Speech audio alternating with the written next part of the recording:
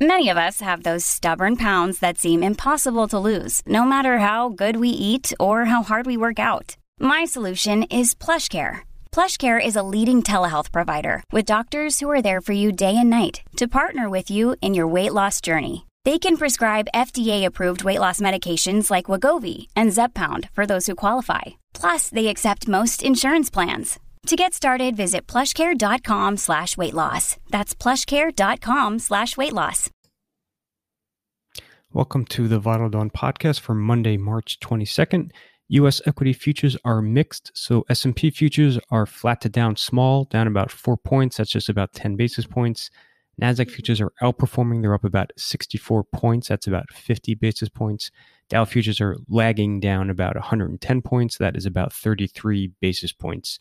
So you're seeing outperformance in growth momentum, some mild underperformance in cyclical value stocks this morning. Treasuries have a healthy bid. So you have yields, 5 to 30-year yields are down about 4 to 5 basis points. Remember, I wrote on Friday, I sent around a piece and I included in this morning's piece as well. There's a link to it just talking about how I think treasuries have near-term upside. I think yields will fall in the near term. This is more just kind of a reversal of year-to-date trend, but also some technical and fundamental factors that will help treasuries in the near term. So you're seeing that so far play out this morning. Just looking at Europe quickly, the major indices are trading down small, about 15 basis points overall. You're seeing outperformance in auto stocks. So Volkswagen once again continues to rally. Tech is trading well in Europe. Also, I think most notable in Europe this morning, travel stocks are getting hit very hard. So all your big airlines, cruise stocks, travel bookings firms, et cetera, all getting are all very weak for sale this morning. You can cite some negative COVID headlines on the tape. So you have a lot of ongoing negativity as far as just the European battle against COVID. You have transmissions that remain very elevated. You have lockdown restrictions that are being extended and new ones getting put in place.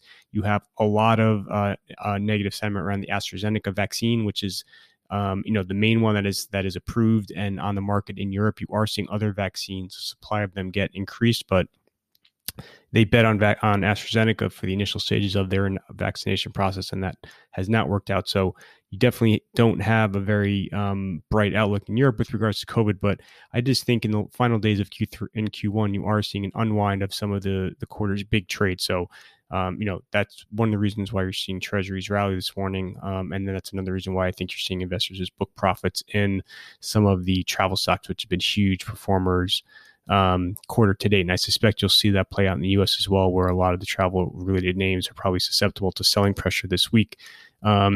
Just on the banks quickly in the U.S., bank stocks have also been enormous outperformers in Q1, driven by all the same macro themes that have helped other cyclical value stocks, as well as what's happening in Treasury. So I think bank stocks will be susceptible to selling pressure this week. Again, just profit taking to end the quarter. But there was also an FT article that I think is definitely worth highlighting, just talking about how U.S. banks aren't going to benefit nearly as much as I think the popular narrative suspects they will because of what's occurring in rates. It just goes into some details about where banks are really exposed in the yield curve and how yield curve is not evolving in such a way that banks are going to, again, massively benefit in terms of earnings. Just some other quick items to note this morning.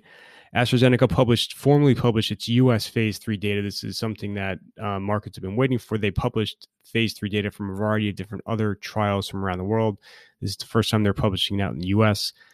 Decent headline efficacy number of around 79%. I kind of think it's relatively meaningless for the most part. You have a ton of stigma, safety concerns around that vaccine. Even though you've had AstraZeneca and a lot of various different health agencies around the world come out and defend it and say that the safety concerns are overdone, there is definitely a big stigma around it, and that is hurting the pace of vaccinations in Europe. And it's really not needed in the U.S. right now. I think the U.S., again, the consensus view has been that the U.S. can achieve herd immunity by May 1st. That remains very much in place, just given the pace of inoculations. And that is predicated on just 3 vaccines that are already on the market. So Pfizer, Moderna, and Johnson & Johnson. It doesn't require the Novavax vaccine to kind of get emergency use authorization or this AstraZeneca one. So I think those are only added positives as far as U.S. supply is concerned, but relatively immaterial, I think, for the near-term outlook for COVID in the U.S. Turkey is in focus. So the Turkish president fired the central bank head again over the weekend.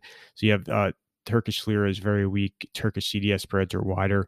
Turkish equities are for sale, et cetera. For the most part, this seems to be contained. Doesn't seem to be a systemic issue at the moment. So I doubt it's going to become a broader, emerging market issue. But that's something that's definitely getting a lot of attention this morning. There were a couple of M&A items in focus. So Canadian Pacific is buying Kansas City Southern in a large railroad deal worth about $30 billion. ByteDance is making a deal. Blackstone bid for Crown Resorts, the beleaguered Australian gaming company. And there were a couple of other deals as well that are on the tape. So M&A is in focus this morning. A bunch of articles, again, just talking about the Biden tax plan. So remember the Build Back Better proposal, which is going to couple infrastructure spending with tax hikes. This is kind of in the works. You're going to read a lot about it in the press over the coming days and weeks. Unclear when the White House will actually formally unveil it. Remember, Biden does have his press conference on Thursday. There probably will be some more details that are going to emerge in the press before then. I'm sure he'll be asked a lot of questions about it, but you are going to see, again, a lot of tax hike headlines hit the tape, specifically upper income tax rates going up, income tax rates going up on the wealthy, as well as normalizing or making capital gains dividend tax rates equal to income tax rates for wealthy individuals as well. And then the corporate rate, again, that has been going back to the campaign, Biden has proposed increasing the corporate rate too. So like I said, I think that's going to be very much in focus looking out over the course of this week and then over the weeks and months going forward. And that is essentially it in terms of major news and themes and trends for this morning. Obviously, a lot of other things to note. Take a look at the piece. On the calendar for today specifically, there's really nothing all that important other than a bunch of Fed speakers. I doubt the Fed speakers will be particularly meaningful, even though Powell is scheduled to speak today. This isn't a major address for him. Just looking out over the course of the week, you have a few items in focus, including the flash PMIs that are on Wednesday. Biden's press conference on Thursday. You have the U.S. PCE for February. Remember, this is the Fed's preferred inflation gauge. That is on Friday. Powell and Yellen will both be testifying together on Tuesday and Wednesday. I think those will be kind of the big Fed communications of the week. I don't think Powell's speech today should be all that important. You have Treasury auctions. So you have 2-year on Tuesday, you have 5-year on Wednesday, you have a 7-year on Thursday. Remember, if you go back a couple of weeks, there was that very sloppy 5-year auction that really created a lot of anxiety around Treasury markets. So I think the auctions this week will be watched especially closely. You have a couple of earnings reports this week, including Adobe and GameStop Tuesday night. And then Intel will be holding a webcast Tuesday night with its new CEO. So this is an event a lot of people have been waiting for. The new CEO will probably provide a lot of color around just the company's manufacturing outlook.